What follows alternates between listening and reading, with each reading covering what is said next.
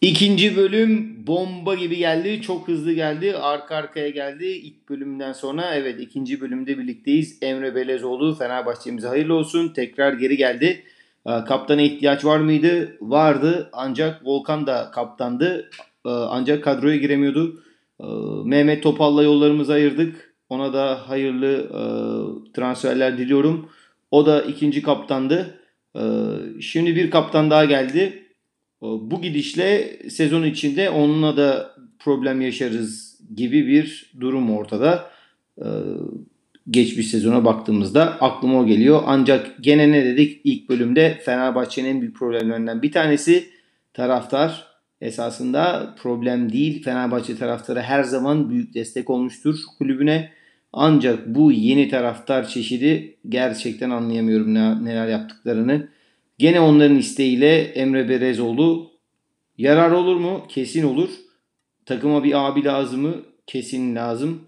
İlk maçlarda geçen sezon Kayserispor'a karşı oynadığımız maçta bile Şamil futbolcularımız artistlik yapabilecek kadar ileriye gitti ve bu bütün bir sezon boyunca diğer statlarda da Fenerbahçeli futbolculara karşı böyle bir hal ve tavır alındı.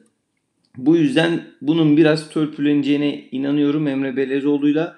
Ancak bizlere vaat edilen vizyon bu mudur? Emre Belezoğlu'nu getirmek yeni bir vizyon mu? Bunları anlamak mümkün değil. İleri gideceğimize geri gidiyoruz.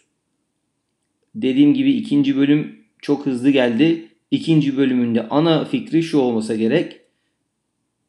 Umarım Sayın Ali Koç kulübümüzü yönetmeye başlar diyorum. Çünkü hala Fenerbahçe taraftarının istediği isimler üzerinde e, transfer politikaları devam ediyor.